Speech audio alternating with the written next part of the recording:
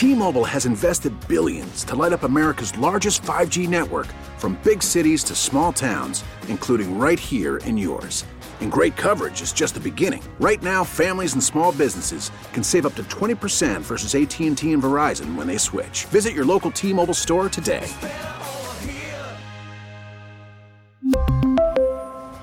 Plan savings with 3 lines of T-Mobile Essentials versus comparable available plans. Plan features and taxes and fees may vary. Hey, Rob Bradford here. I have set out on a mission with my good friends at FanDuel to prove what I have known for some time. Baseball isn't boring.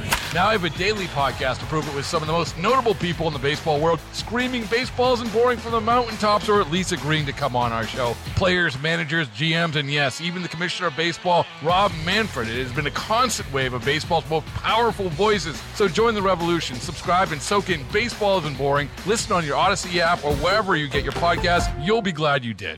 This is a KDKA radio time capsule. Now, the CEO and president of the Heinz History Center, Andy Masek. Known for its retail food markets, colorful shops, and lively nightlife, Pittsburgh's historic Strip District is a neighborhood that epitomizes the cultural diversity of our region.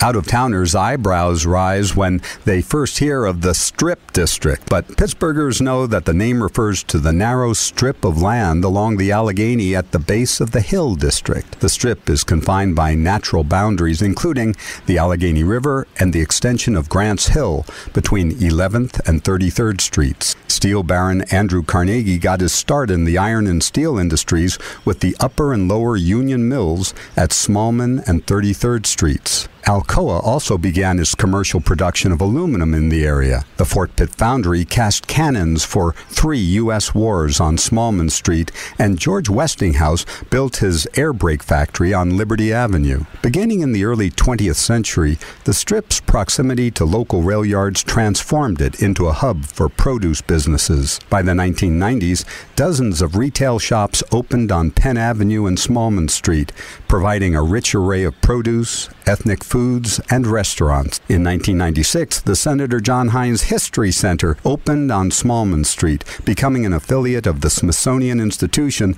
and the largest history museum in Pennsylvania. Today, the Strip District is not only a bustling marketplace, but also a desirable neighborhood for urban professionals to live and work.